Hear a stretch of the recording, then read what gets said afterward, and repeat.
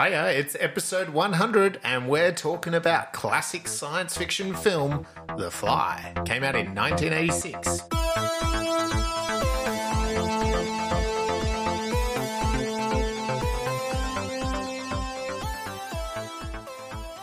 Hi, and welcome to Space Brains, the show where we joy watch sci-fi movies and then talk about what was good and what was great. I'm Surrey, and this is Mark. Hiya, it's episode 100. We made it to 100, sorry. It's 2 zeros after a 1, and those 2 zeros are all googly and bubbly like eyes on a fly. Delightful. Because we're talking about a classic science fiction film in this episode, The Fly. Came out in 1986. Don't get mixed up with the 1987 version of The Fly. There was an 87? There was. I know there's a 58. And there's a 58 version. So we're looking at the Jeff Goldblum, David Cronenberg version of this story. In this episode, we'll reveal what we thought about the film, the ins and outs of narrative and film language, plus a deep dive into a specific piece of science that the filmmakers are proposing. I guess something to do with flies. This was directed by David Cronenberg, who we know is a big science fiction dude, director, filmmaker. I totally recall that he was very into science fiction. I think so, yeah. And, yeah, what's that? Oh, God, I should have looked it up beforehand. But the slicey thing from the early 80s. Oh, the thing about the guy who found an alien? Yes, that one.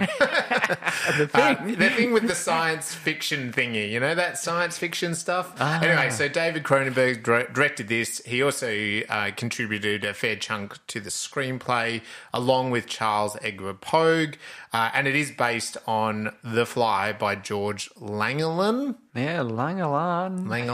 Langelang. George, if you're still around, get in touch with us. I think it's a pretty old book, short story, that one. Yes. But still, let's know Langelaan, how Langelaan is pronounced, because it's not that. No? I'm pretty sure. Langelaan? Look, Langelaan? Anyway, let's Langelaan? turn back now. Georgie Borgie. This discussion is going to get quite disgusting, as is the movie. Yeah. Which is very worthwhile watching. Then, after you do watch it, tune back in and have a listen to us. So look, basically this is a gross science fiction horror film where a scientist mutilates himself genetically into a half-man, half-fly, and we see the results unfold on screen over 2 hours. Yes.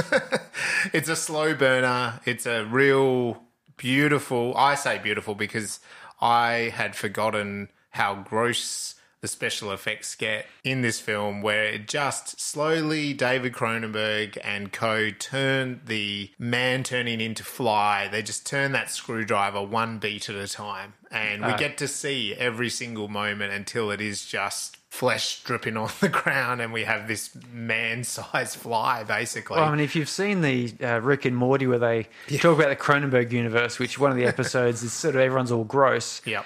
And you go, oh, Cronenberg universe, what the hell is that all about? Watch The Fly. Yeah, and you get it. And you'll go, oh, yes, that is quite Now I get the unpleasant. reference in Rick and Morty. Inside Out Baboon, that sort of thing. Yeah.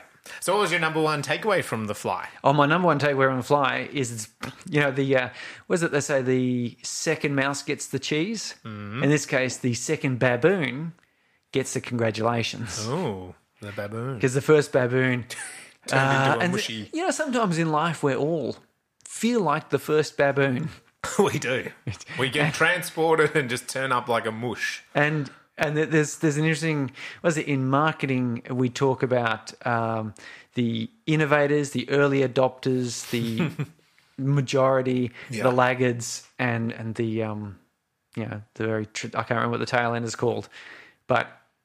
Yeah, isn't it the laggards at the end? I thought there was a second, like there's the early majority, the late majority, and the laggards maybe is the terms. Yeah. But yes, and in this case here, this movie definitely demonstrates that in the world of experimental physics. And certainly this is why we use animal testing, which is unfortunate. But it's better to have a baboon turn inside out. I mean, when I say it's better, it's, you know, there's arguments you can make regarding this, but arguably I would say it's better that a baboon be turned inside out than, for example, your best friend. Unless your best friend is a baboon, in which case maybe use a mouse.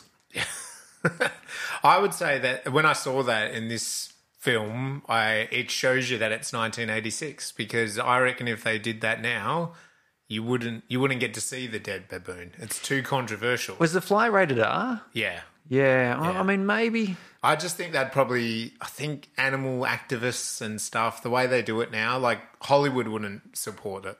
Yeah. An indie film could, but it'd be difficult. But I mean, even in this film, it's not like, the second baboon actually is the first baboon. Yeah.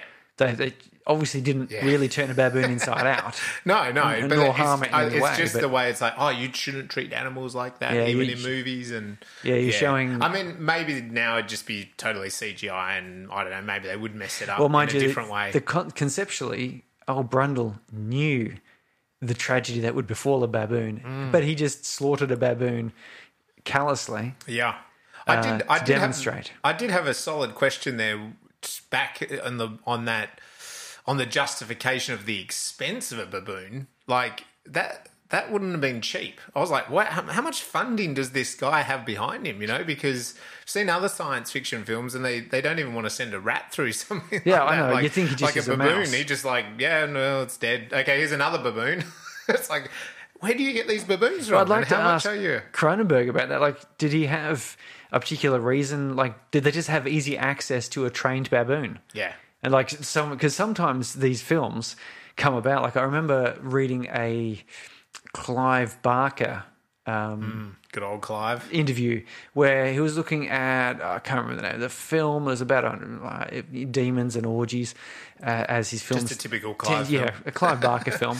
And he said one of his films came about because a special effects guy said, "Hey, look what I've figured out how to do." Like, look what I found, a baboon. He's the horror special effects guy. He found a way to simulate what would look like a person being turned inside out through their anus. Yeah, right. And it's as horrifying as you can imagine. Of course. And Clive Barker saw this and went, "Oh, that's going in a movie. Yeah. Oh, I know just the sort of movie. That's going to happen, because during an orgy." Yep. And it's got to be demons involved, because why else would you be turned inside out through your anus? Yeah. I mean, I've eaten at some places where perhaps that's what it felt like the next day, but this in reality. So I'm just wondering, it does feel like that after orgies. Did they go? Let me see. We could use a cat or a dog and someone says, "Oh, my cousin Joe has got a baboon. It's really friendly. Oh, yeah, let's just do a baboon." That's even more horrifying. It is. I think it's a good symbol because we always associate the monkeys and the primates not far from humans, right? Yeah. And it was raising the stakes because it's not just a rat. Like he's already at the stage of sending a baboon through. Yeah. And and it doesn't turn out well. So it does raise the stakes that when he jumps in the machine, is he going to make it or not? Yeah, we already know that it's kind of a sketchy situation. Yeah, it's pretty good. In fact, there's a few things about this film that I'll get into a bit later about that. But there's a few sketchy things here. But the question is, though, is this a movie of hope? Is it warning or an experiment? I reckon it's warning. Oh, it's a warning for sure. It's a clear one because it's just the scientists pushing the extremes of science to the science fiction realm, and he's basically punished for it, isn't he? Well, because also he does it out of drunken jealousy. Yeah, so he doesn't do it out of clear head, sobriety, science. It's the same as in Spider-Man with the Green Goblin. Yeah. What's that? I can never remember the name of the Oscorp or whatever it is. Yeah. He wanted to push ahead with his experiment.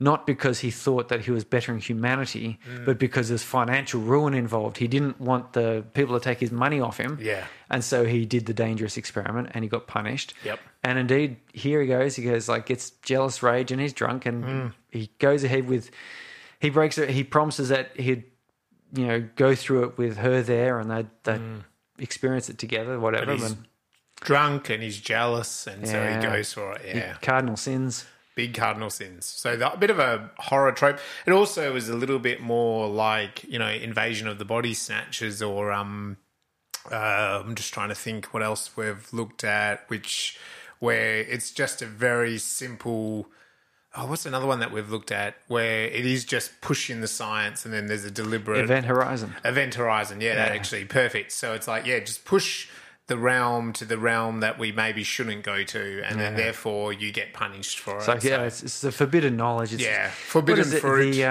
It's the Adam story, isn't it? Really? And the story of Prometheus. Yeah. The steel and the fire, and and Alien actually is that, isn't it? Right, like Alien as well, because the corporations doing it for greed, not for science. They want to get a military advantage. We think. So urban pacification, they said. So, but it's whenever someone is doing it, and in this case, poor old Jeff Goldblum is jealous, and he goes ahead with the experiment. And isn't he ripped in this? Yeah, he is. He's a good-looking fella. If you're a bit of a Jeff Goldblum fan, get this movie, and in the first half, he's looking fine. The second half, not so much. I think that's probably why he wanted to make sure he was super ripped in that first bit, because he needs some... I thought about it when I started watching. I'm like, he comes out of these things naked, doesn't he? Like, he's full nud. He needs to be in the ripped shape of his life, so... Yeah, isn't that funny? I wonder at what point you're going to get a Hollywood film where the guy who's jumping naked or teleporting naked through time like the Terminator, but he's got, a bit of a dad bod. Yeah. Nothing over the top in either direction, but... you're probably just not going to get it in a Hollywood action sci-fi, I don't reckon. Yeah, I think that's a bit unfair. Yeah. My understanding is that most people with the big chunky ripped physique are actually not at their peak. All the interviews you hear from Hugh Jackman and his Wolverine, and he's like, he had the big shirt off raw scene where he's all vein popping and all the rest of it. He sweated himself dry and he starved himself, and then he did a whole bunch of exercise beforehand, and he was just about fainting by the time he gets off that. And then he goes, they literally have someone propping them up. Yeah, really, thank God that shot's off. Done. Then you can eat now. And I was also hearing about Jason Momoa. You watched that Slumberland? Yes, I have seen that with the kids. He's dad bodding in that one, and that's apparently closer to his normal everyday sort of physique. But then he goes superhero mode, and he has to spend a couple of months doing the whole bodybuilder routine, and then he gets jacked up for the one or two scenes where he's like topless totally and doing his things, and you go, wow, what a hunk of spunk, and you go like, that was like shot over 2 days, and then at no other time did he appreciate it. And he says, it doesn't feel good.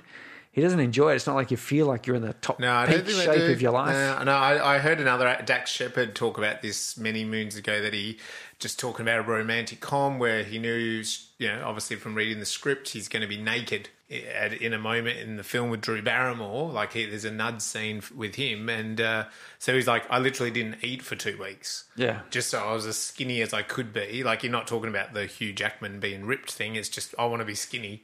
Yeah. And so he didn't eat for 2 weeks. As soon as that scene was shot of him being in the nude with Drew Barrymore, he just started carving back up for the rest of the shoot, because he couldn't concentrate, couldn't think straight, as we all know. So no good for you. Don't do it.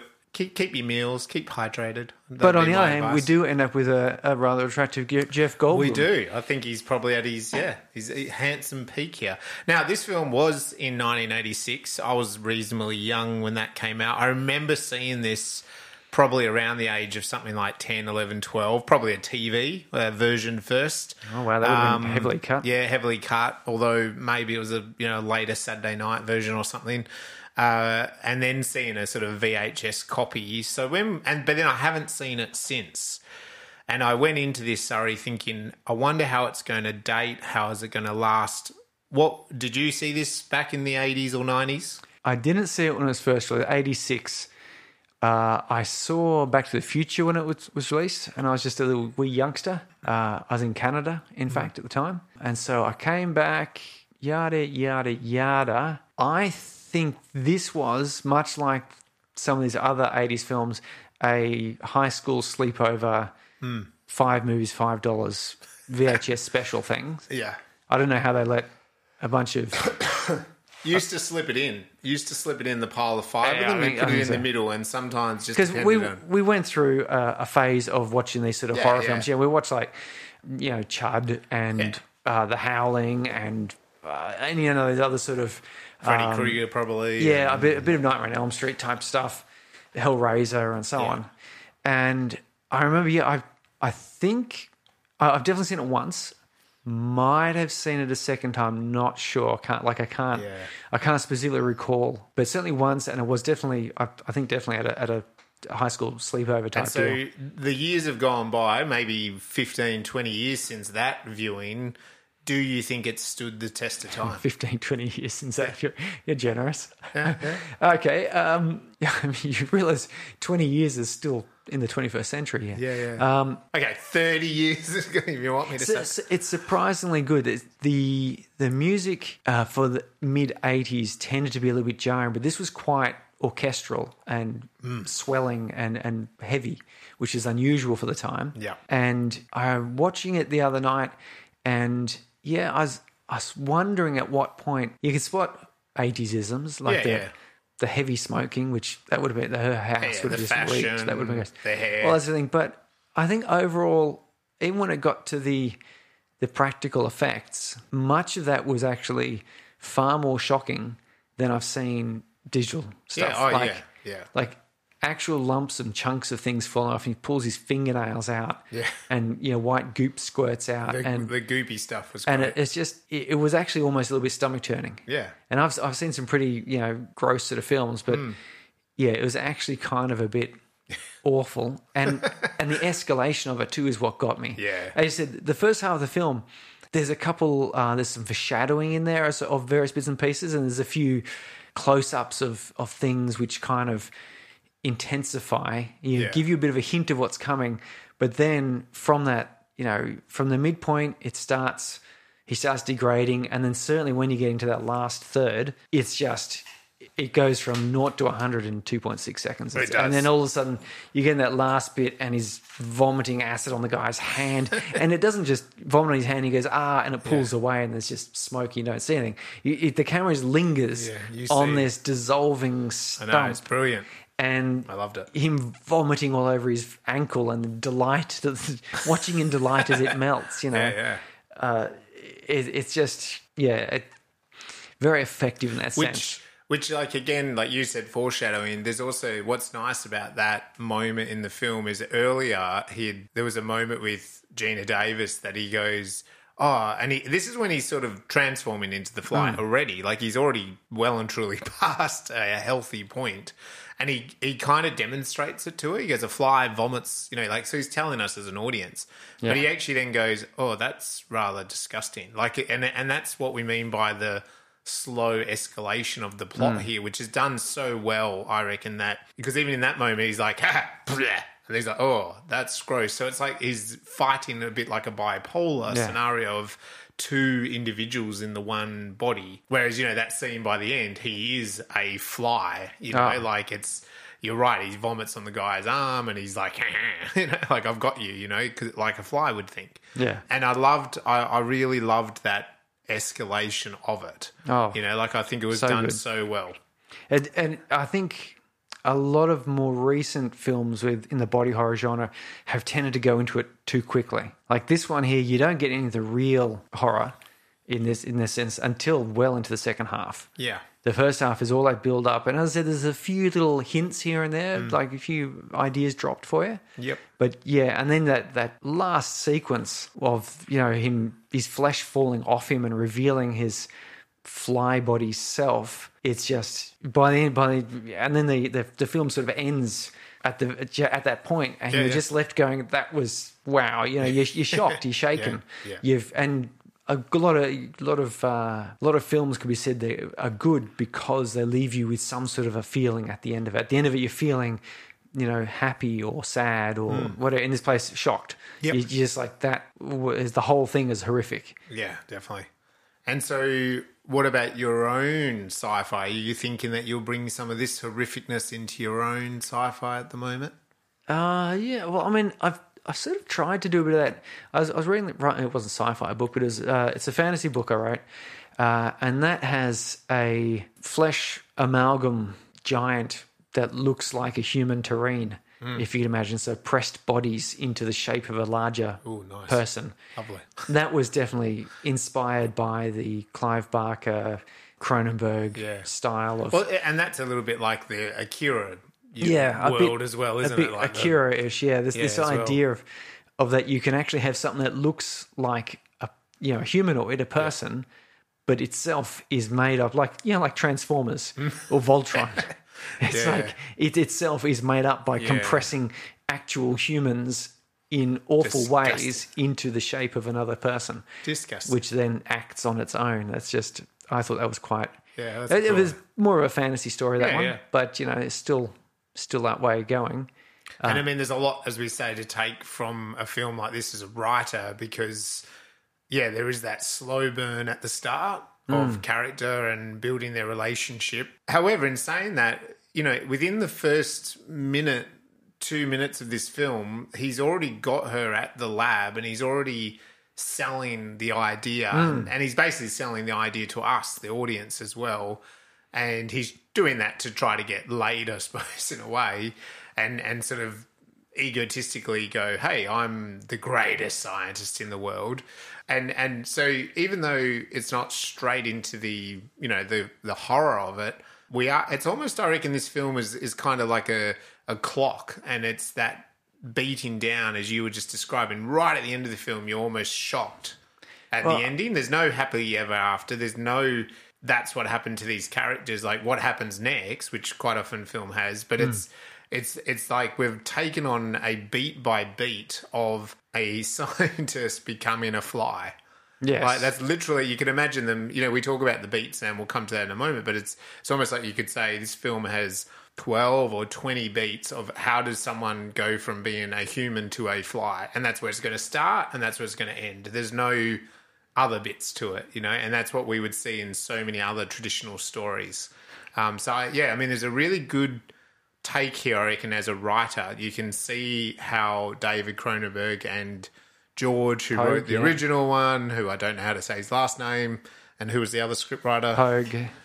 Yeah, Pogue, yeah. So you can really see that how it's masterfully put together, those beats, I reckon. And I was looking through, when I was watching this film, because it's always interesting when you're watching a film a second time with an eye to construction. Because I was having a look and I noticed that there's a lot of foreshadowing in here, which is what keeps you going through the quieter parts. Yeah. You're realizing that things are happening and your imagination's starting to work. And it's very well done in that when you're first watching it the first time, you probably don't necessarily notice much of it. Yeah. And I took a few notes of it. So right at the start, Seth takes Veronica into his lab and there's a piano there and he goes over and plays piano, which I assume is sort of meant to say, look, he's brilliant. He's a scientist, but he also plays piano, which takes a while to master. Yeah. But then he says, that's the telepods and whatever. And he says, you can't tell anyone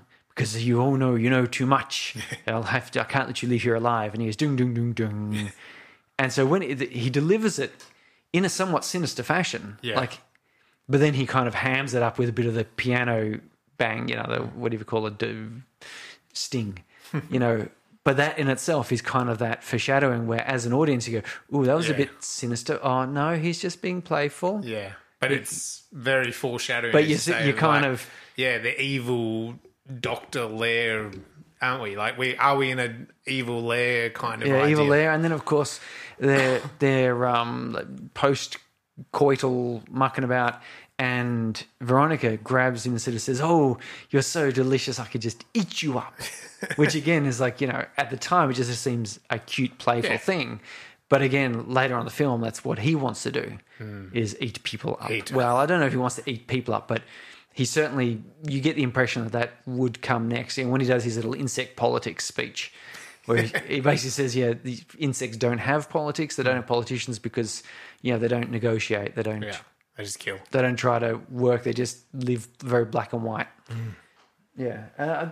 There's a few other... There's another one was the fly buzzing around the baboon. Yeah. That was kind of foreshadowing that. Like, that was very close, that one. But then also just like the computer chip. He rolls over and gets stuck in the back with a computer chip. And it could have just been like a bit of a distance shot and go, oh yeah, pulls that. Huh. Funny thing, I was wondering where that got to, just sort of showing he's a slightly eccentric sort of scientist. Yeah. But instead the camera went right in close to it, so you could see it was piercing his flesh. Yeah. And when she pulled it out, it was a slow plucking as each prong came for it was that bit of body horror, a bit of that sort of look at how excruciating this is. Yeah, and actually the other thing was even how this film opens. It opens with those credits, and it's very multi-dimensional little bubble kind of little flicks. I thought it looked lights. A bit like something on a cell plate, under a microscope or something like a... Well, yeah, and I mean, it could have had that feel, but it also could be like looking through the eyeball of a fly where there's things aren't in focus the way a human focuses, it's lots of commotion. Or is it like a swarm of flies or a swarm of insects, And even that opening shot straight away it's a very tight group of humans at a party, so it's like the humans are like a swarm in a way, you know what I mean? Like they're very on top of each other. But yeah, so there's lots of foreshadowing in this. Yeah. And it's really, I think, quite a good way of getting that build up of tension, because by the time you get into the point where things are starting to go bad, you may not necessarily know why, but we saw that close up of the bit coming out of his back and the whole you may not get out here alive, and there's a few other sort of bits where like his fly hairs come out of the little wound and it's suppurating a bit, it's all that sort of build up. You're getting a bit of uneasy tension the whole way through. You don't know what the outcome's going to be. Are they going to discover try to find a cure for him or what? And even the editor who ends up, he loses the arm and the hand and the foot. He is a really gross, despicable man. Oh, yeah. Like, so, you talk a bit again about that first kind of half of this film.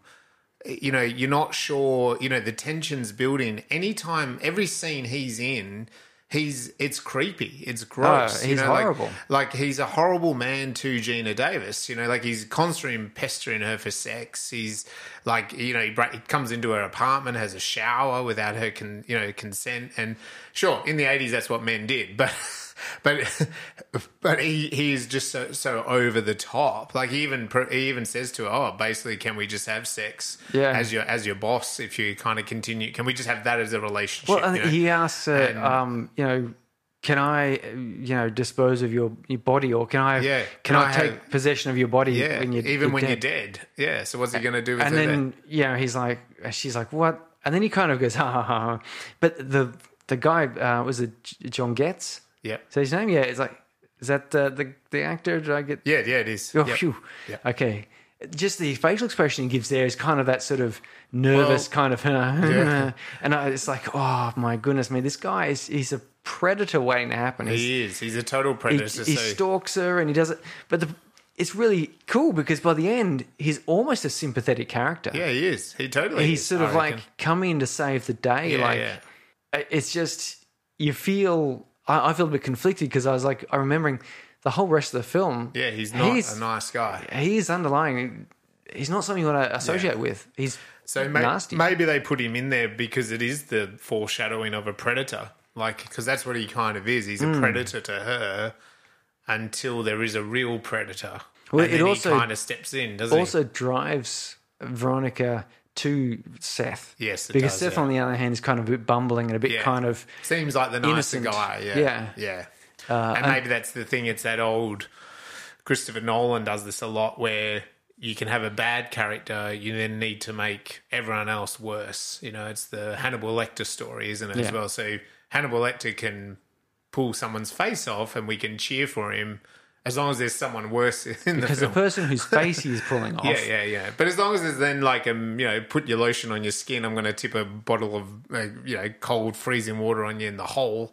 You're like, oh yeah, that guy Buffalo Bill is kind of worse than Hannibal Lecter. Yeah. So I'm on Hannibal's side, it's that old trick a little bit that he was disguising that Jeff Goldblum's character Seth was maybe a little bit more on the it's that fallacy of side. The enemy of my enemy is my friend. You go, no, the enemy of my enemy is my enemy. Yeah, still my enemy. as he just happens to also be the enemy of my enemy. Like, there's no requirement for him to be good. Okay, so before we jump into more details about the plot, let's have a little shout out for the Space Brain Sci-Fi Festival coming very soon. By the time this episode goes out, it might be too late to submit a film. Yeah, I think so. I think it's on the weekend. 3 more days from here that you can submit a film. This is out on a Saturday, and I think it's a Saturday the 30th. Yeah, okay, there you go. So unfortunately, by the time you listen to this, it might be too late. In saying that, give a shout out. Make sure that you've submitted. If not, there's probably some other cool sci-fi festivals out there. None as cool as Space Brains. Not as cool, right? Especially if you're a local Mandurah sci-fi filmmaker. And apart from that, you can also buy tickets to the event. And the event includes a couple of really great workshops. We're going to be running a podcast workshop. This is episode 100, so you're going to be talking to guys that know what they're talking about with podcasts. We've got a well-renowned expert sci-fi writer. He's edited a sci-fi magazine for years. 3. He's also won awards. He's currently lecturing at a university about author and writing. Stephen Dedman, yes. Yeah. So he's doing a 2-hour workshop. So come to that if you're a budding writer or you want to learn more about writing. That's going to be a real great hands-on workshop. And then a little bit later, we've got internationally renowned. He's got feature films on Netflix, Sci-Fi, the Occupation series, and he's got a new feature film about to come out starring Barry Pepper and Sam Neill. I noticed the other day he posted saying he's finishing the ADR, so it's getting close to getting it out there. Done. He was just at the Supernova Comic Con over in Gold Coast, promoting that film. So here's a guy that writes, directs feature films, big actors, fundraisers, he knows bigger budgets. He knows all sorts of things about selling and marketing, and he deals with Netflix. Netflix have lined him up, I know, to also do a sci-fi TV show coming soon. So this guy is called Luke Spark. He knows his way around a film. So, yeah, again, if you're a budding filmmaker, get in the room with Luke Spark. And so we're going to have him presenting probably about a 30-minute presentation before going into the film festival component. Yes, the screenings of some amazing films you will never have seen before. That's right, premiering. Hurrah. In the cinema, on the big screen. So come on down, grab a ticket to it, and come say hi as well. Yeah, you can go to filmfestival.spacebrains.com.au or jump onto Humanitix and search for Space Brains Film Festival. I'm sure you'll find it. Yeah. Anything along those lines. We look forward to seeing you there. Be there. Okay. All right, so let's get stuck into some of the details of the film. We said David Cronenberg and Pogue wrote the screenplay based on that short story, The Fly, by George Langellin, Langellin, maybe. Could be Langellin. Sometimes you pronounce these things, sorry, and I'm like, yeah, you should be pronouncing these things all the time. And David also directed this. As I said, he's a famous sci-fi feature filmmaker, made a whole bunch of other films. Go check him out. This film got nominated. Did it win the Oscar? Best makeup. Yeah, yep. Bloody hell. And it's his only Oscar for any of Cronenberg films, which is probably a bit of a missed opportunity, Oscars. But yeah, go check out Cronenberg's collection. If at least you're vomiting at the end of some of his films, he's probably done a really good job. Oh, yes. Jeff Goldblum. And look, if I was going to cast a guy to be a fly, Jeff Goldblum is the perfect casting. He's got the bubbly eyes. He's also got the speech mannerisms that kind of come and go. I mean, he's a good-looking man. I'm not saying he's not a good-looking man at all, but he just fits the profile. Like, if you're going to put it in there. He does look like a scientist. Well, he looks like a scientist. Cast as a chaos mathematician or something in Jurassic Park for the same reason. Yes, yeah. Yeah, he's sort of got that, charming sort of academic appeal. Yes, he does. And John Getz plays the disgusting, just normal male in this, as we were just talking about.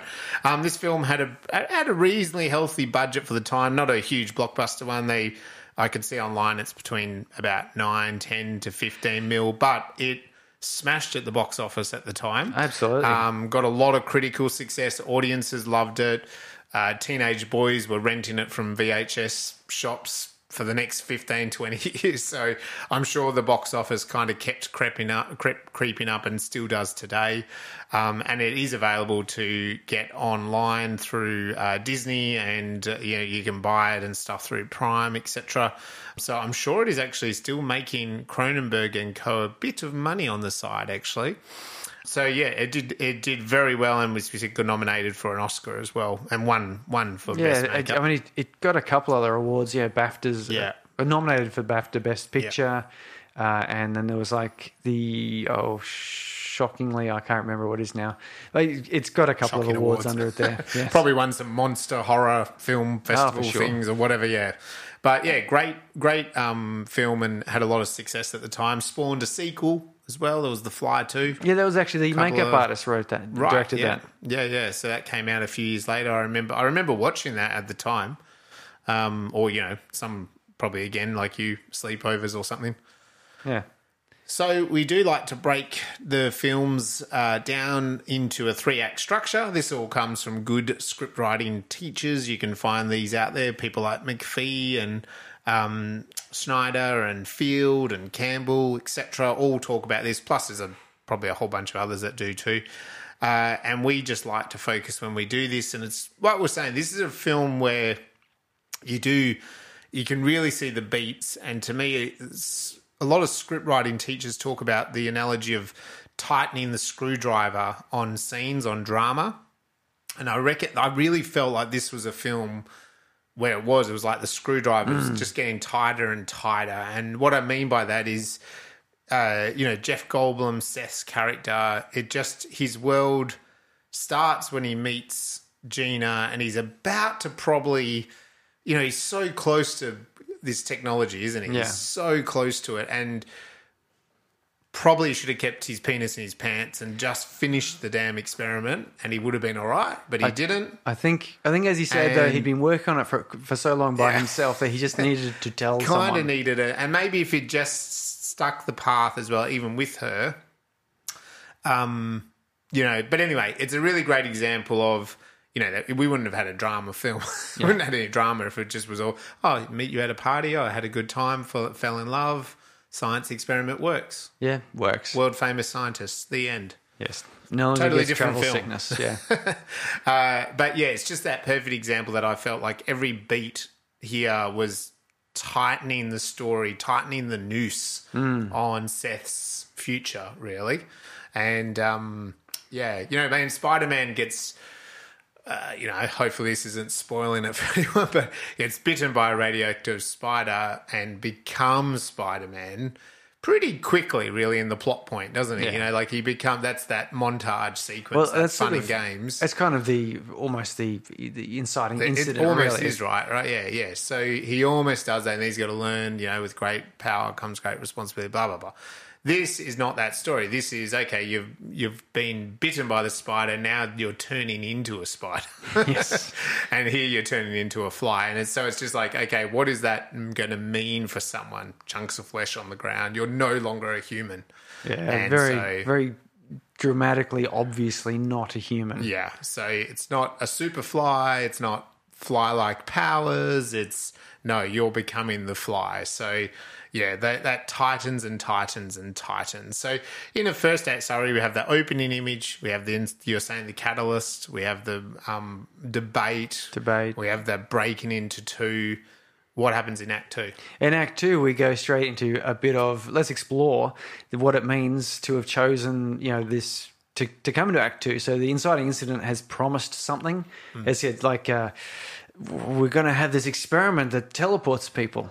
And so, let's explore what that is. So we have some fun and games, which is where we start looking at the outcomes of these things. And this will usually build us sort of in the midpoint, which might be an apparent victory. Yeah. A false victory is quite common. And it's particularly if you're talking about these sporting team movies, they are just the epitome of this scene where they'll win some major thing and they go, hurrah, aren't we amazing? But that's always a turning point where it's like, yeah, hurrah, aren't we amazing? But the coach has fallen back to his alcoholism because he celebrated too hard. Yeah. And then now you know, it's all just going to be downhill from here. Yeah. And that's what happens is you reach this midpoint, which is sort of, if you stop the story there, often it would be, what a nice little romp. Of course, we haven't resolved anything. No. He's not changed. The protagonist is he in this case.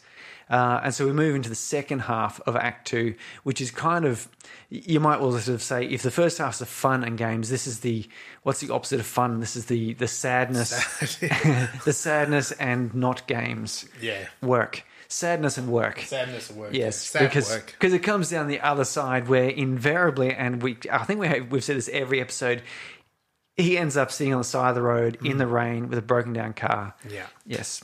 Or half a body that's a fly, yeah. as the case may be. But things get worse and worse, or harder and harder, complicated and more complicated. Not necessarily worse, but they could just become more complicated. Yeah. Things start revealing failures or flaws or a weakness in knowledge or learning from the first half.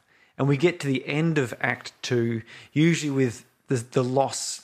They call it the whiff of death, and sometimes it is literally something has died,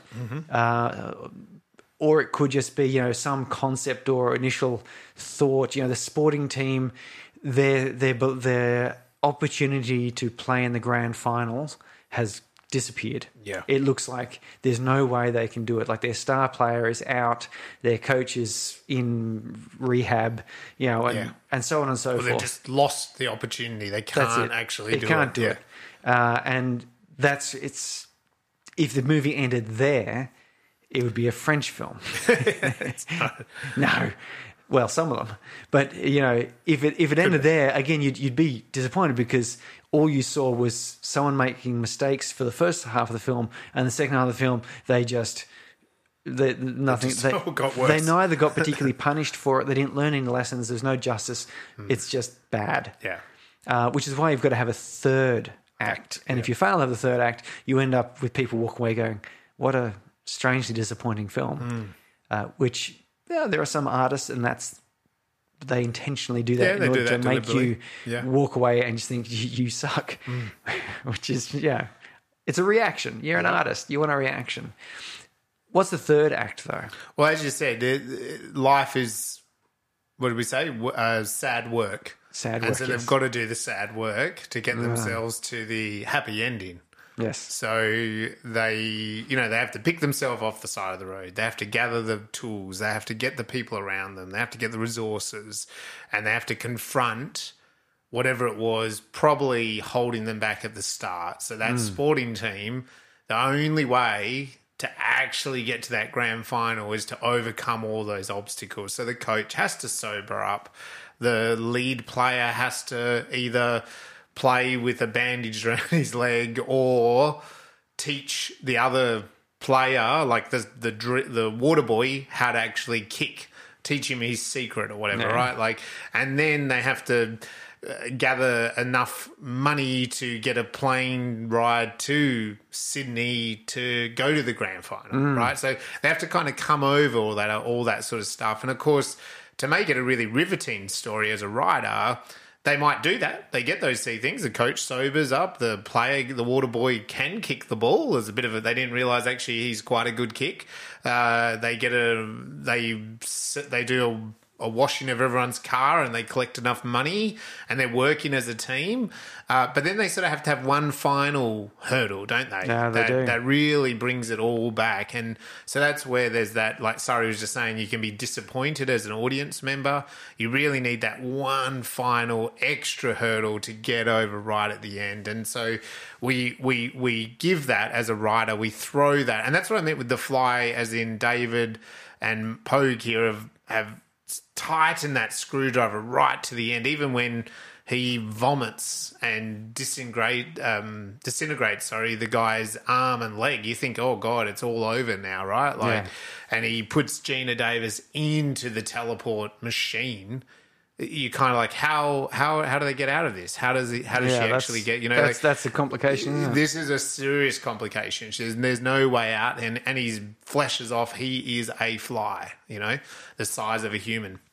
So you really throw everything at it, and other writing teachers will say, you put your character and you run them over with the bus, and then you bring another bus, and that's what you need to do here. You bring another bus on top of your character, and see if they survive that. And so that's what you got to do. And if they do, that's kind of that climax of the film, and they overcome it, and hopefully they lean on all the learnings of the story to actually overcome the climax, defeat the bad guy, defeat themselves, whatever, and actually survive. And then that's where we get that happily ever after. This film, The Fly, doesn't actually do that. No. It does have the climax, but then it doesn't have the happily ever after. No, it's actually, we should... Well, we'll wait to talk about that. It's very interesting, I think. Let's jump straight in then to have a look at a couple of these beats that happen in the film. Yeah. So it's interesting. The start of this, he basically it's straight into a conversation of Seth and Gina Davis, and he's trying to pick her up, basically, isn't he? He's saying he's the best scientist in the world. He's going to change the world. Change the world. And at the end, he's not changed the world? No, not really. He's dead. He's dead. He's defeated. Yes.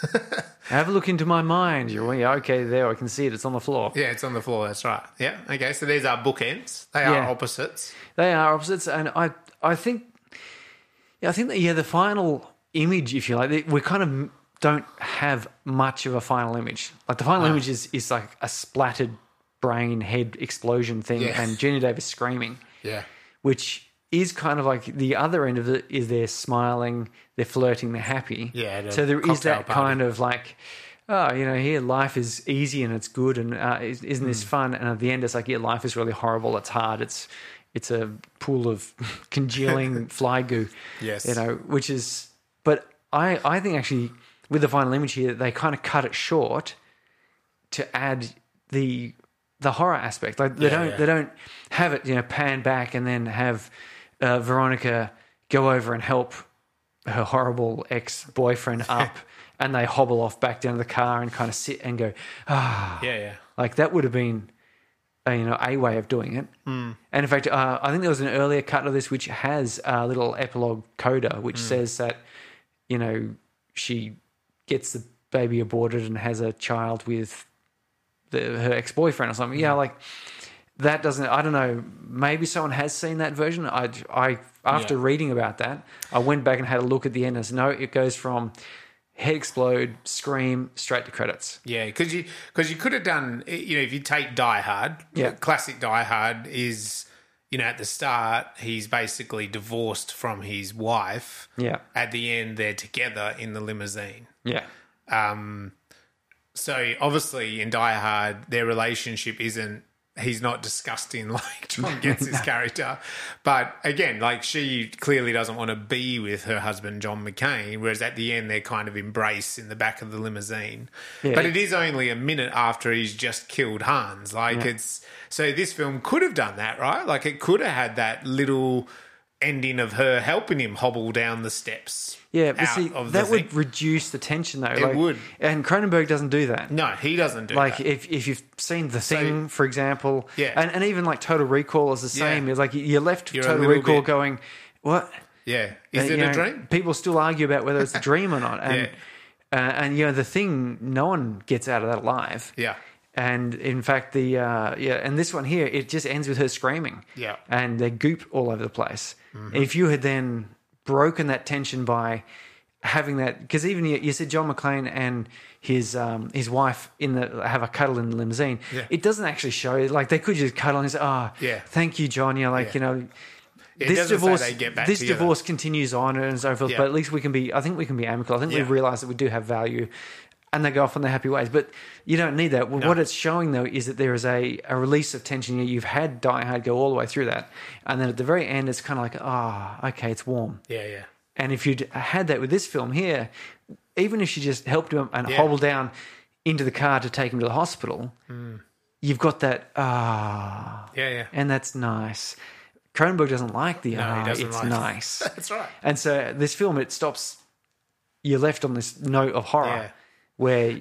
And I will say that he's also decided the film starts with Seth kind of going after her, right? Like he's kind of a little bit aggressive at the party, there's no like, you know, you could have had a grand entrance of her coming into this party. You could have had her talking to other scientists. Yeah. You could have had her sort of, you know, but that whole opening scene is Seth trying to, you know, convince her he's the number one scientist in the world that she needs to get to know.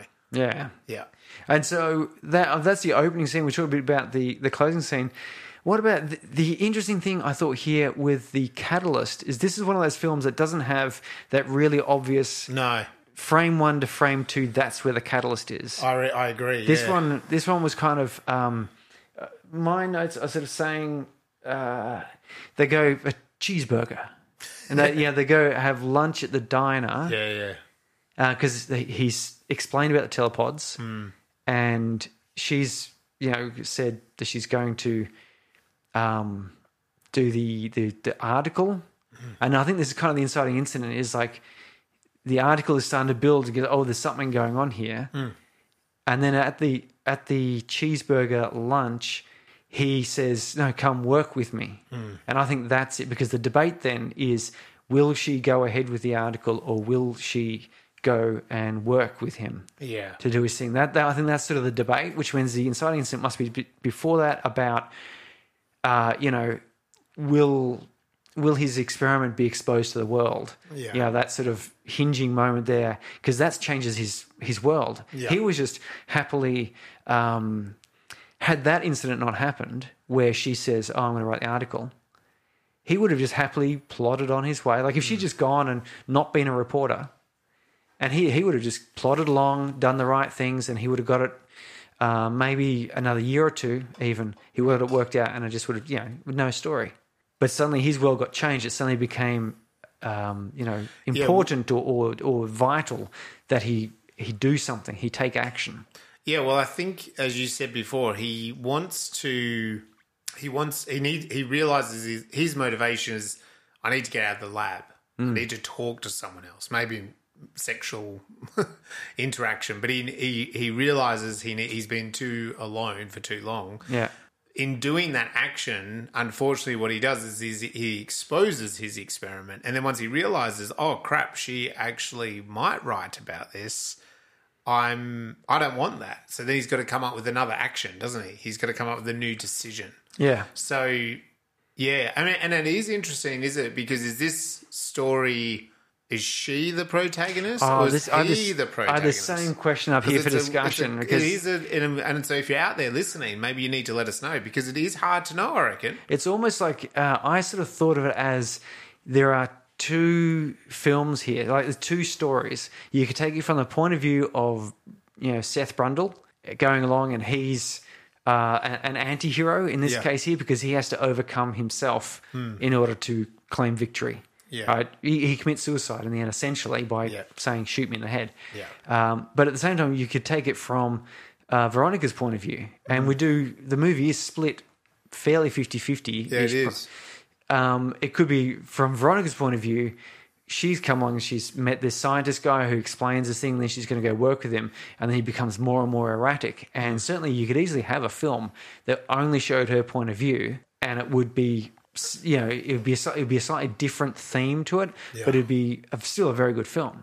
So I thought it was actually kind of like two stories, because they started both of them in the very first scene. Together. She's not a B story, and nor is he. No, the ex-boyfriend is the B story, and so who's the protagonist? It's sort of like Seth is the villain, but also protagonist, and Veronica is sort of the protagonist, but also kind of a B story. Yeah, it's quite interesting from that point of view, and it does go to show that even though we talk about these three acts and all these beats, and this movie hits those beats, it's not a formula. This is you can do formulaic films, but you can also hit all of these beats and still have people question which way is it going. Because you could argue that the catalyst for him is her going to write the story.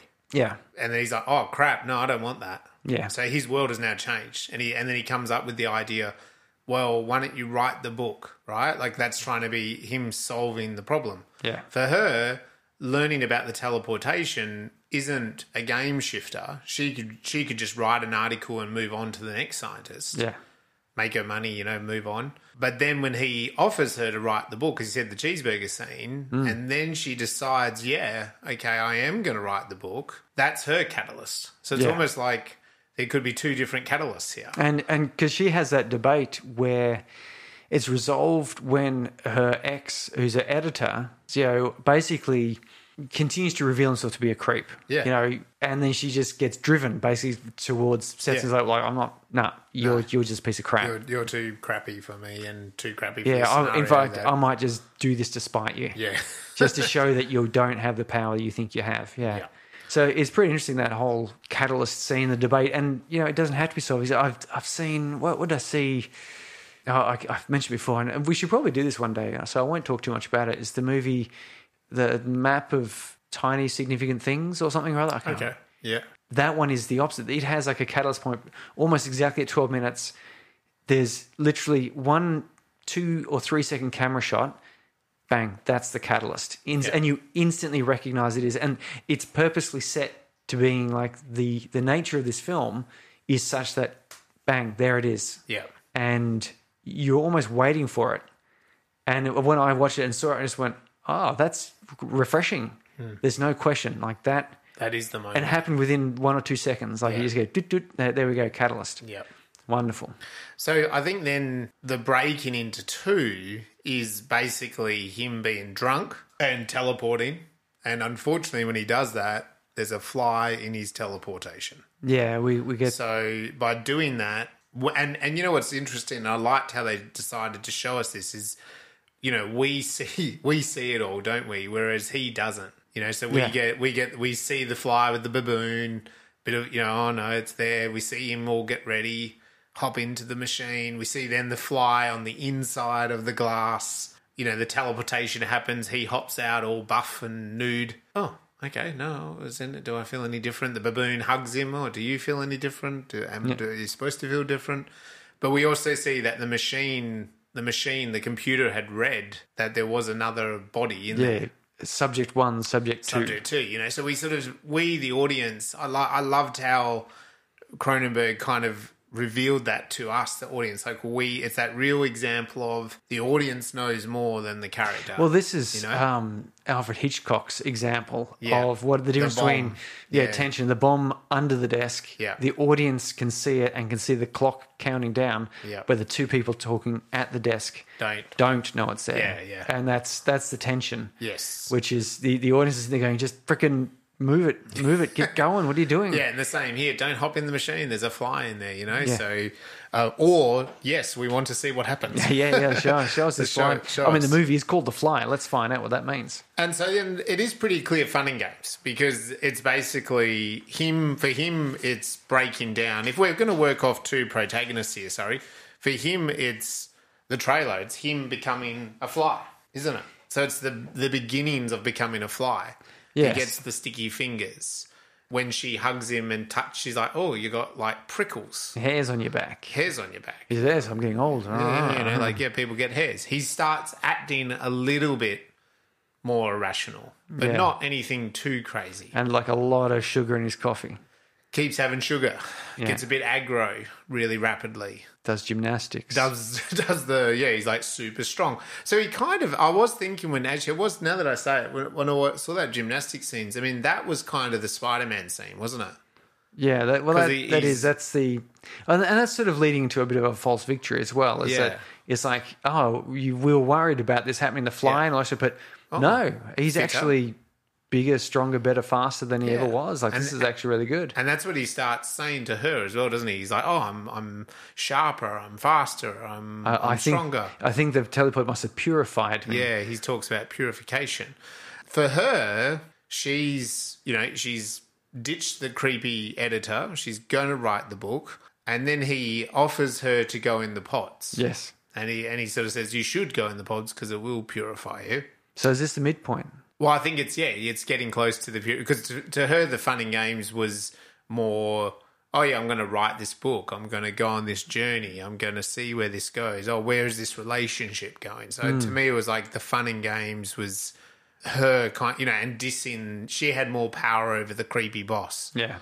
Because she did, Yeah, and then he says, well, I don't think it's quite the midpoint here, but then he wants her to purify. She says no, and then so he's basically tells her to get lost.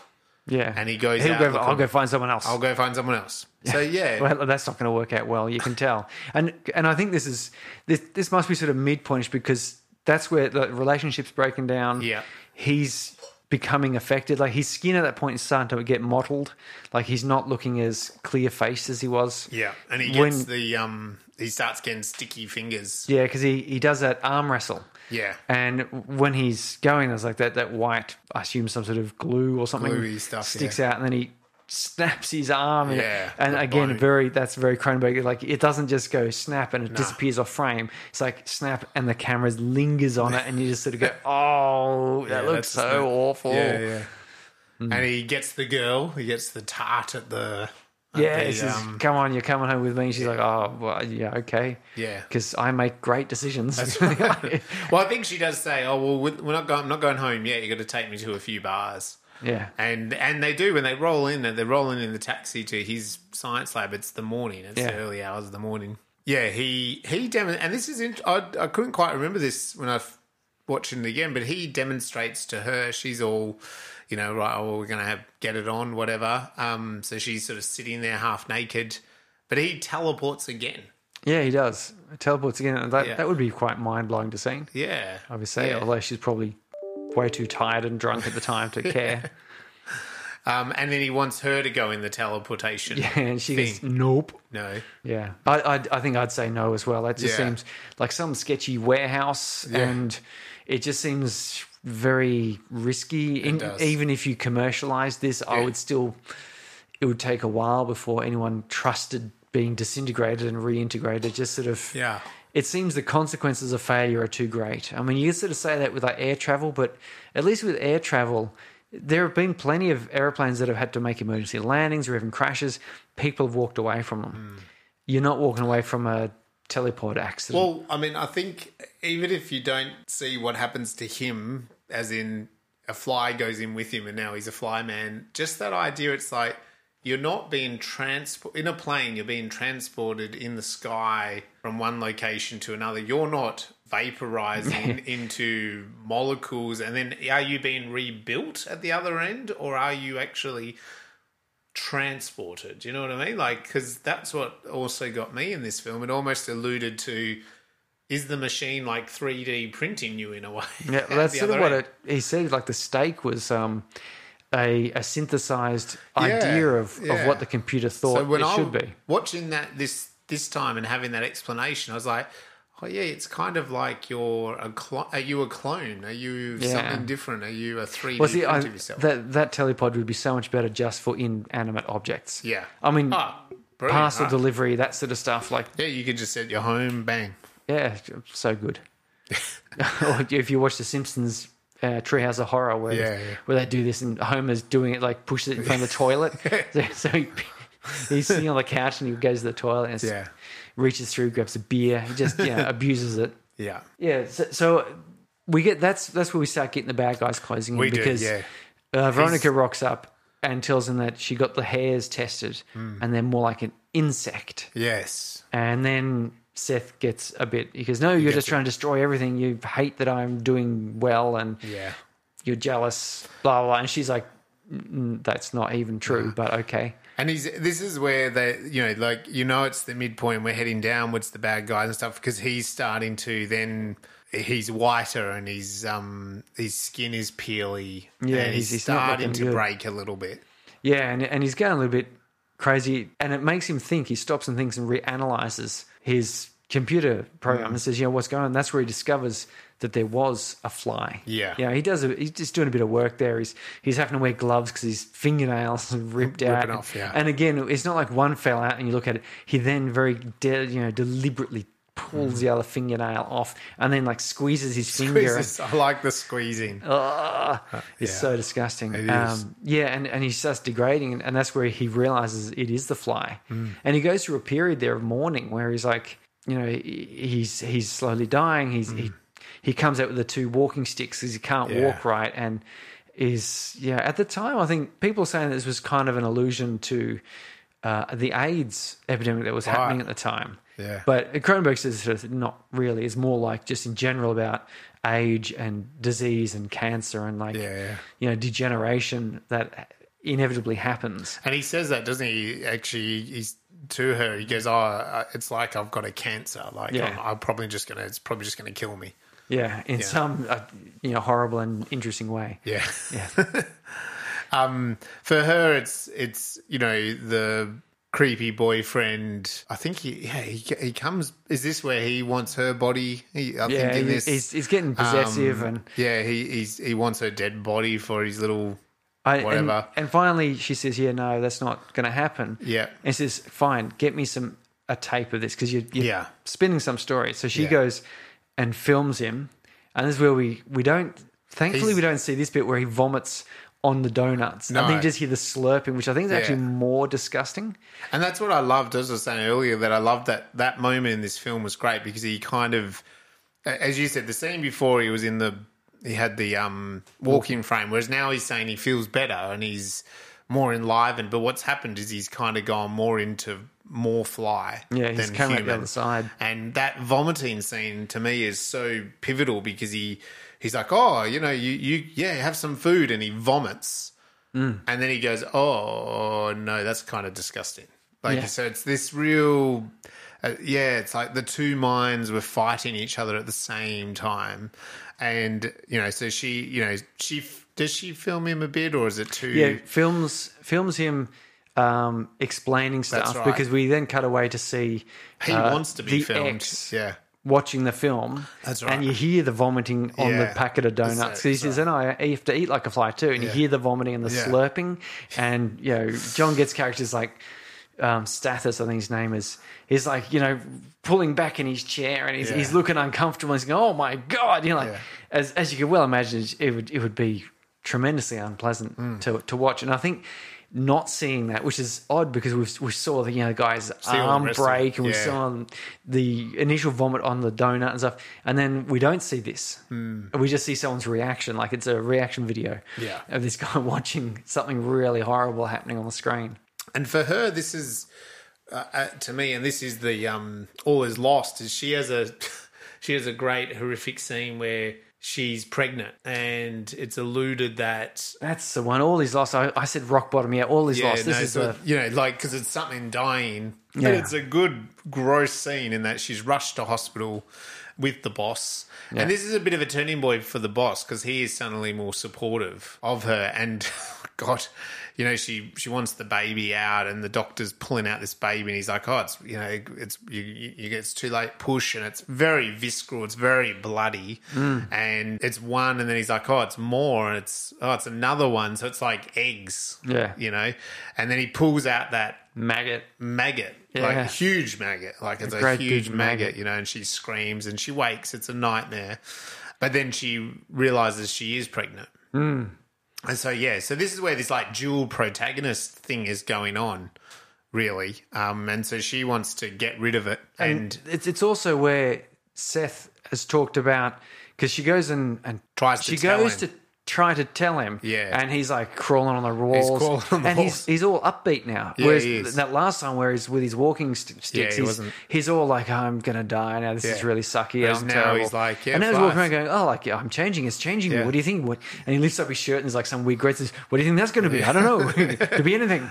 He's all kind of thing, and he comes out and this is the insect politics. And this is where he says, "I'm going to be the first insect politician because." I'm not human anymore. He's basically admitting his death of Seth. There is no Brundle, now it's Brundlefly. Brundlefly, and so she goes, "I can't tell him," which is interesting because he goes down and Seth's death moment is where he overhears her saying, "I want this out of me." That's when he realizes, "Oh, she's pregnant. It's my baby. Yeah, she came here to tell me that. She didn't, and now she's going to have an abortion." Like that's his end of Act 3, the thought that he could continue on, that there could be a human continuation. Yes, and I mean here he's great. He's got these big puffy hands starting to appear, and he has his little museum of history. He's got his little which is body parts, and I think the penis is in there. It's his nose, and his ear pops off, doesn't it? His ear comes off.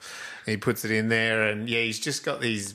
He's really coming into the formation. This is some awesome spirit. His hair's falling out in chunks, and he's got this sort of rash coming over him. And yes, it's you just got to watch it for that. I reckon. Is this again one of those things where he's like, how many hours in makeup to get this going? To get this going, yeah. Act 3. She's going to have an abortion to make sure that there's no infection from any maggots. Yeah, any maggots. I mean, and he doesn't want to have the Brundle carry over. He wants to keep the baby. So she rushes, and the editor. This is where the editor's kind of. We've already had him be a bit nicer, but her resources is utilising him and his sources. He has a doctor somewhere in the middle of the night that's going to do this. And, was that Dr. Cronenberg? Or was Cronenberg the one in the... I know that he played one of the obstetricians. I'm not sure if he was the one in the dream or this one here. Yeah, I don't know actually off the top of my head either. He was one of them, wasn't he? Yeah, so... Gosh, yeah, I don't know too well what Cronenberg looks like. I've seen some old... some photos of him more recently. Yeah. But I don't know what he looked like. In the 80s. 40 years ago, whatever it was, or 30-something years ago. So anyway, she goes to have this abortion lined up in a hurry. The doctor agrees to do it. And but with that, good old Seth, who's now like a big half man, half fly thing, bundles through and smashes through the glass. Smashes through the glass bricks. And this has got to be a bit of an homage to the old creature features, like Creature from the Black Lagoon, totally, like King Kong, all of that, where the monster comes and grabs the beautiful woman and drags her screaming off into the night. Yeah, back to his lair, right? Dracula, I suppose, as well. Dracula as well, yeah. So he does that, takes her back, and this is where, he then explains... his final plan is that, not just 2 teleportations, but 3, and we'll make... What happens if you take... What does he say? Take Brundlefly and more... He wanted to be more human and less fly. He wanted to stabilise. Right. So finding a way to introduce more human into him, and he's going, well, let's just bring it in. And he's taking this opportunity. He's going, well, how about Veronica and my baby? Yeah. And me. And then we'll be the perfect family, the 3 of us in one body. That's very crazy. That's standard crazy scientist talk, It is. And so he does shove her into a port, into one of the telepods. Oh, well, I mean, I suppose we could sort of say, because we're looking at the reversal here. Yeah. The Stathis turns up with a shotgun. Yeah. And you're thinking, okay, there's going to be this confrontation. But that's when, he gets... acidized. Yes. And then, that final bus coming, the second one, is being shoved into the teleporter pods. Yes. And you're going... and at this point here, I've seen this film before, but at this point here, watching it through, you're not sure entirely if this is going to go ahead. Yeah. Or not. Because it's been creepy enough. It's been pretty disturbing that you could easily get something happening. You could easily get them coming out as some other creature at the end, right? Yeah, but luckily, even though he's just big chunks of flesh have come off him and he's emerged as the fly and he's pressed the computer button, we've got a good old 1 minute clock countdown. Yeah. He and Gina is shoved in there. The Stathis wakes up enough to shoot the shotgun at the cables that connect Gina's pod.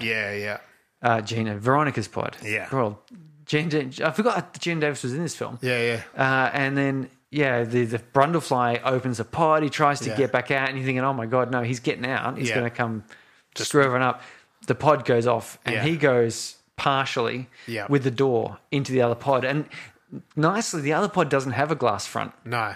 So it's a total mystery what the hell's going to come out. And so fusion complete, Seth, Brundlefly and telepod. Yeah. And you go, oh my God, what the hell is this going to be? That's right. And he comes out as this distorted... horrendous thing, dragging a bit of cabling. There's cabling coming out his asshole. There's a bit of glass door in his head, and he basically pleads to be... Yeah, he puts the shotgun to his head, and...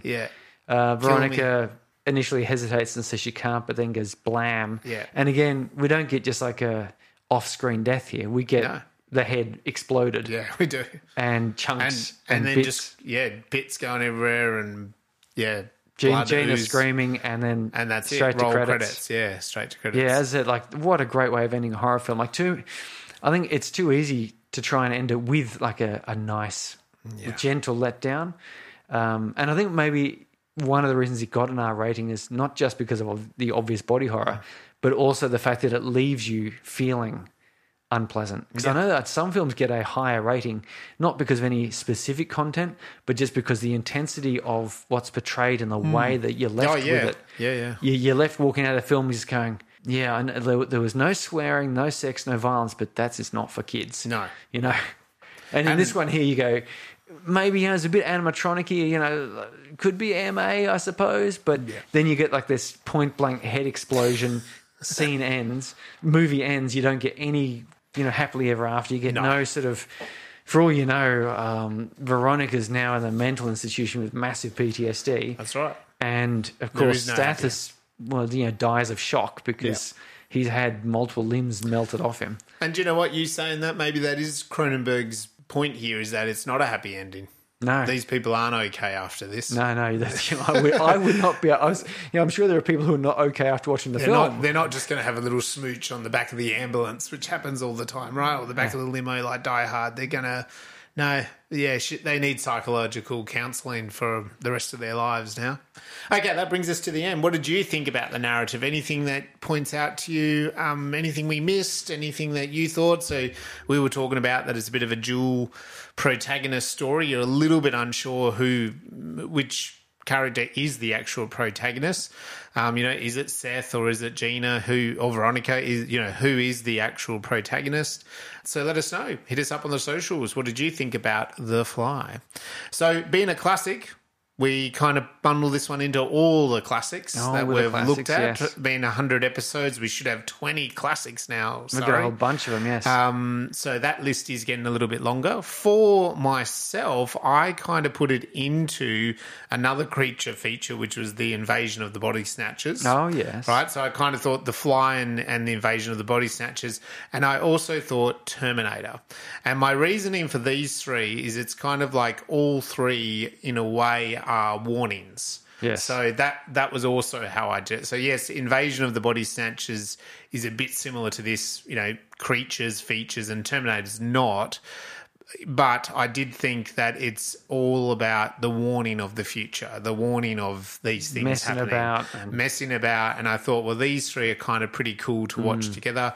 And yeah, just sort of similar. Also, another thing is the special effects in all three are awesome.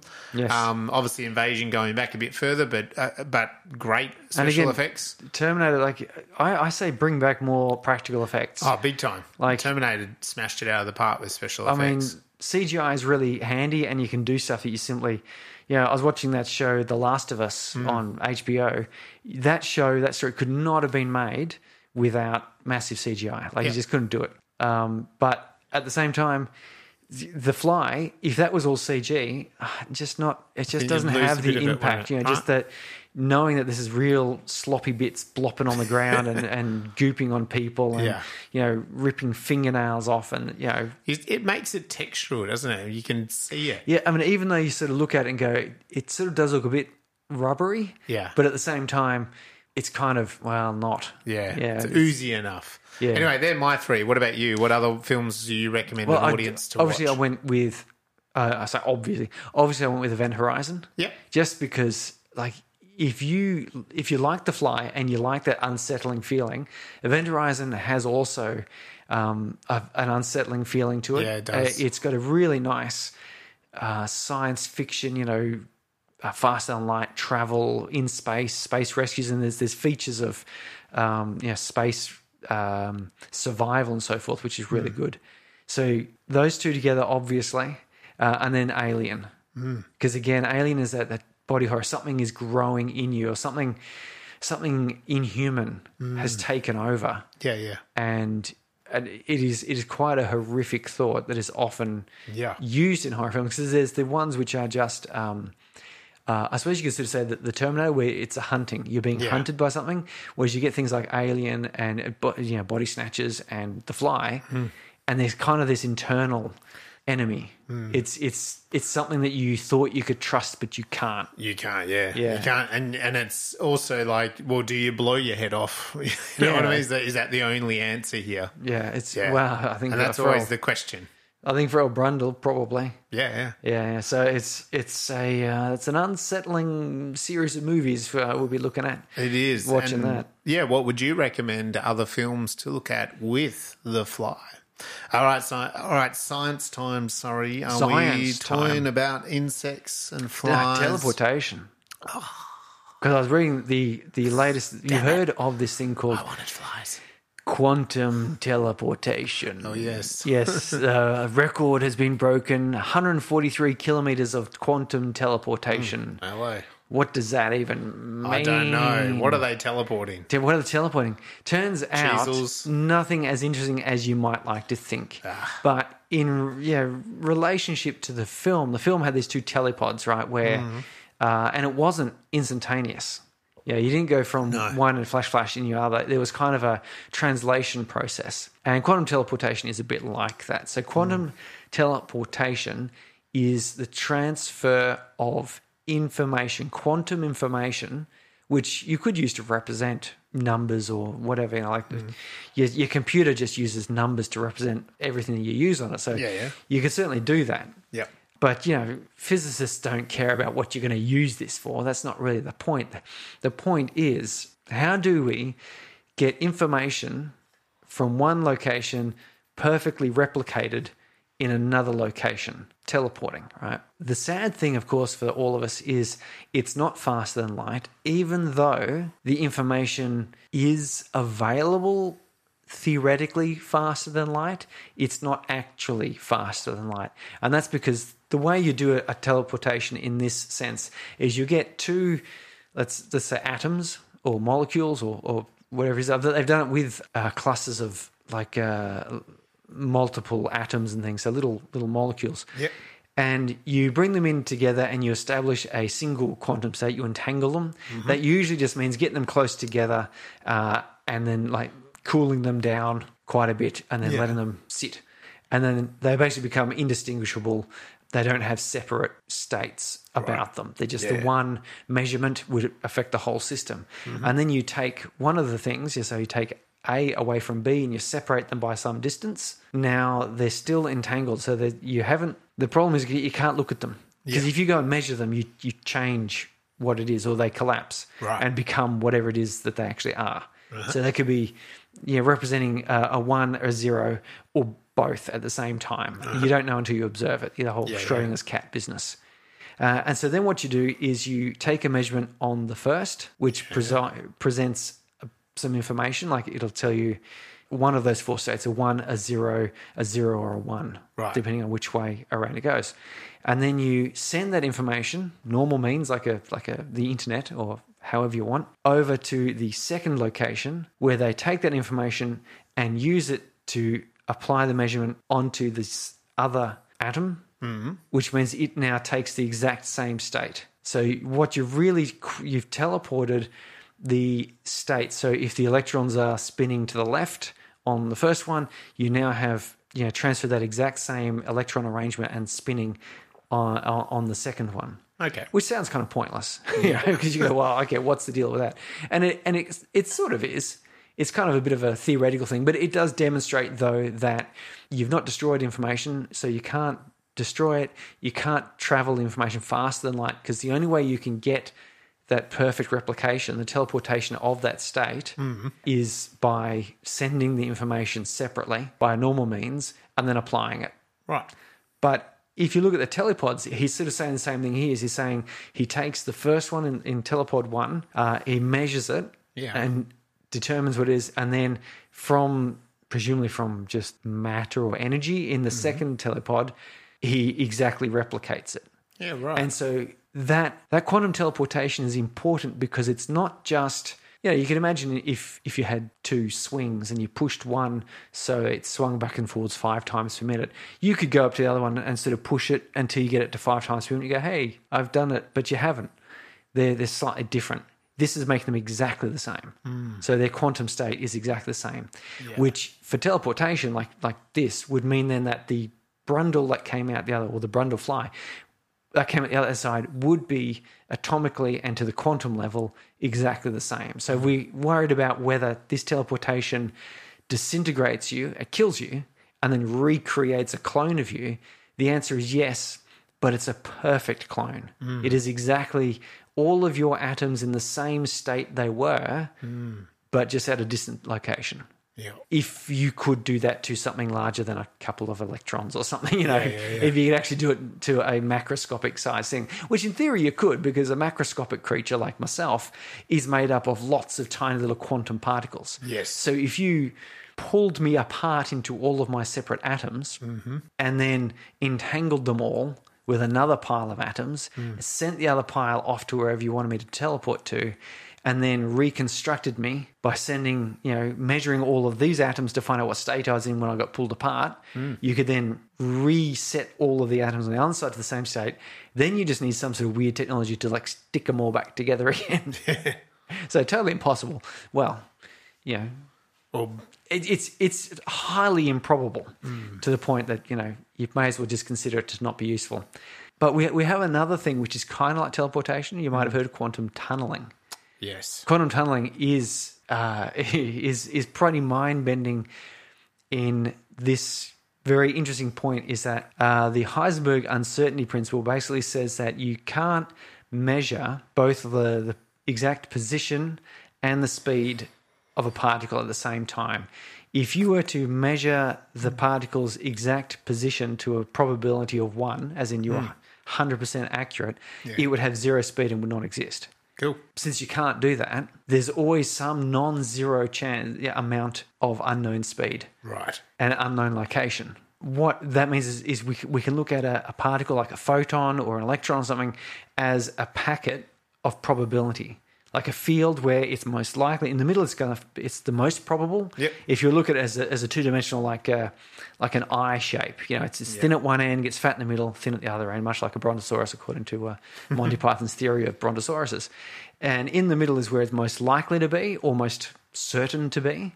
And as you get down to the ends, but the ends are exponentially less certain. So it drops off at an exponential rate, which means every 1 unit further out, it's half again as probable. Yep. So as you move away from the center of where you say, let's call it an electron, it becomes less likely it's going to be in that position, but not zero likelihood. In fact, that extends out to the universe. Yeah. So at any given point anywhere in the universe, there is a non-zero chance that you exist. Yeah. It's just, however, you would have to go through, 10 to the 100 universe lifetimes in order for you to exist somewhere other than where you are. Yeah. It's just that, so you can say it's not going to happen. Yeah. It could. Yeah. This could be that one universe where you suddenly disappear and appear on the other side of the universe. Yep. It's, with sausage fingers. It's hypothetically possible. It's just not going to happen. Yeah. But for the point of view of an electron, say, if you let's say you fire 100 electrons at a very thin film of gold, you'd expect the electrons do not have enough energy to get through the gaps in between the gold atoms. Right. Like the electromagnetic force, the strong and the weak forces holding that gold together is too strong. The electron does not have enough power to get through.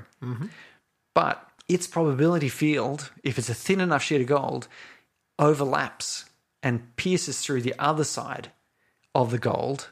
Let's say 1% chance of the electron actually being on the other side of the gold sheet, because its probability field extends out to that point. So you shoot 100 electrons at it, you would expect 1 electron to be measured on the other side. And this experiment has been done in various ways, that they shoot a bunch of, I think they use something like, I think they actually shot protons or something,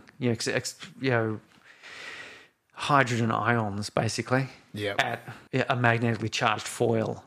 And you work out the probability based on the size of a proton's wave field, and then the amount of energy you give it, what its probability is at various things. So you get a thin enough sheet of whatever, you shoot enough protons at it, and you measure on the other side, and you get out the number of protons that you'd expect according to this calculation. And that's true. That's been measured, which is one of the things I love about science and why flat Earth and all that is so crazy is because that you sort of say a proton can go through a sheet of foil. 1 in 100. Well, we shoot 100 protons at, and one of them came through exactly as predicted. Voila, there you go.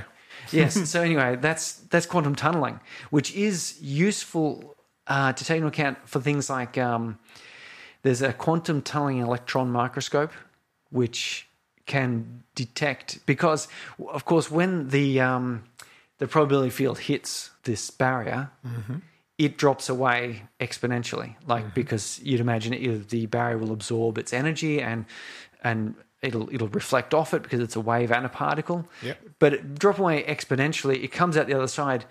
You haven't lost the energy. It has the same energy. It's got a smaller amplitude but a higher frequency. Yeah.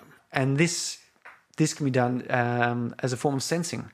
So then things about the material that you've shot your electrons at, based on what the variety of the energy levels or the frequencies of the electrons coming out the other side. Right. So we can actually use it to have a look at extremely small things at their molecular structure.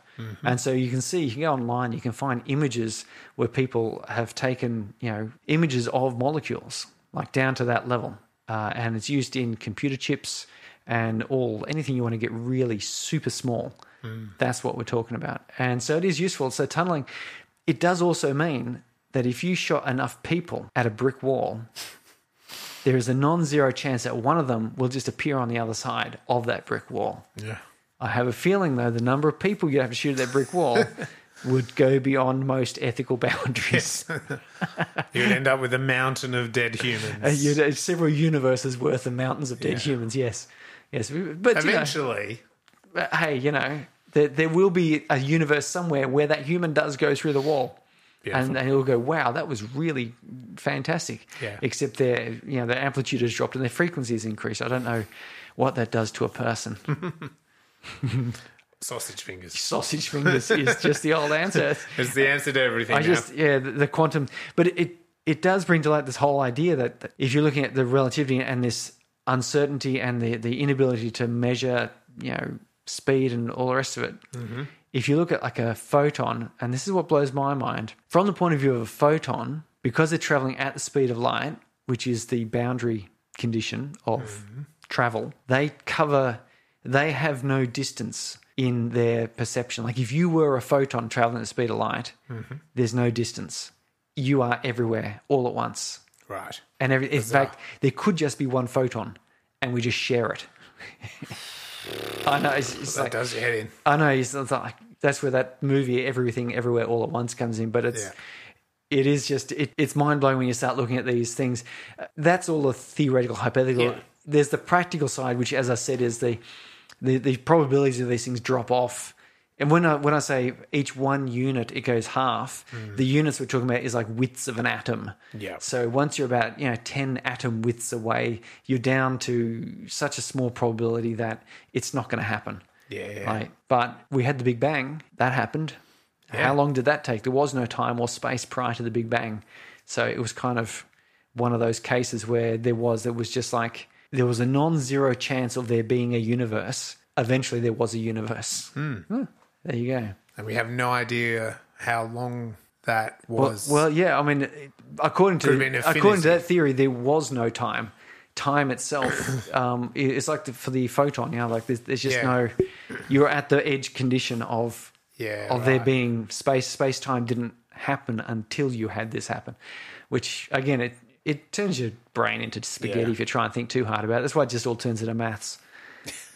You just get mathematical equations. That's the beginning of the universe. Why? What happened before that? Well, I don't know. If you do the equation, it's zero. It's zero. Yeah. Yeah. Oh, that doesn't make any sense. Doesn't make any sense, and that would require a whole nother podcast, I think. But I love that this teleport. I don't know that Cronenberg or anything were actually really trying to elaborate on that. No. When the short story was first written on back in the 40s or 50s, something like that, that was nuclear power. It was the post-war. Idea. It was all a lot of these theories were really coming out because the atom bomb had kind of popularized, if you like, the whole Einsteinian and Rosenberg. Yeah, and there was all that old, the 1940s science exploration to win a war meant that science was pushed into sci-fi realms, that then it was very easy for creatives to kind of basically go, yeah, but what if you teleported and there was a fly in the machine? Yeah. Yeah, so it was quite good that this teleporting of Brundle and Fly, it's also a bit prescient of today's ChatGPT and AI. Like I've got an application I'm writing now.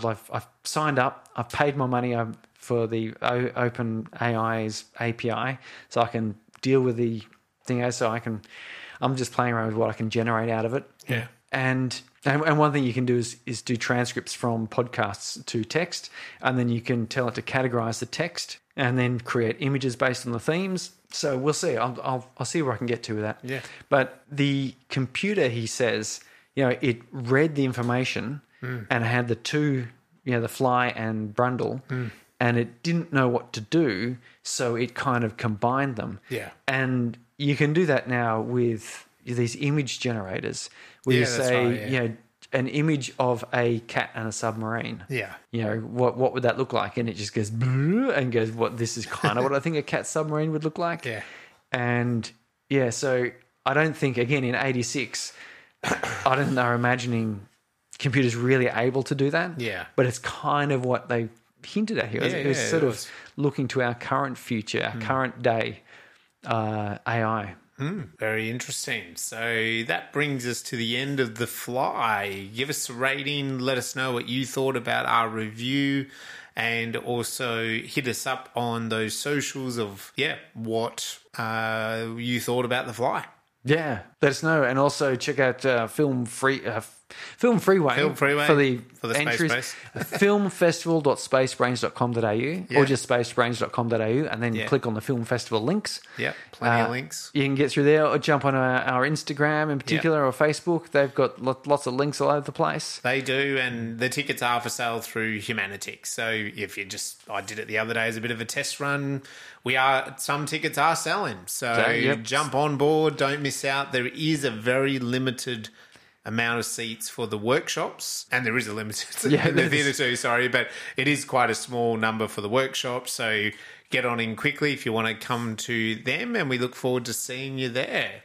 Next episode, will be Nope. No. Oh, so there's no next episode. Okay. Nope. This is it. 100 next episodes. Episode, Nope. Done. Yeah. Next episode is Nope. The Jordan Peele. Yes. Yeah. Okay, awesome. We look forward to that. I have not seen it. You have? Yes. I am enjoying Nope, I haven't seen it. Follow us online, and we'll see you next time. See ya. Bye.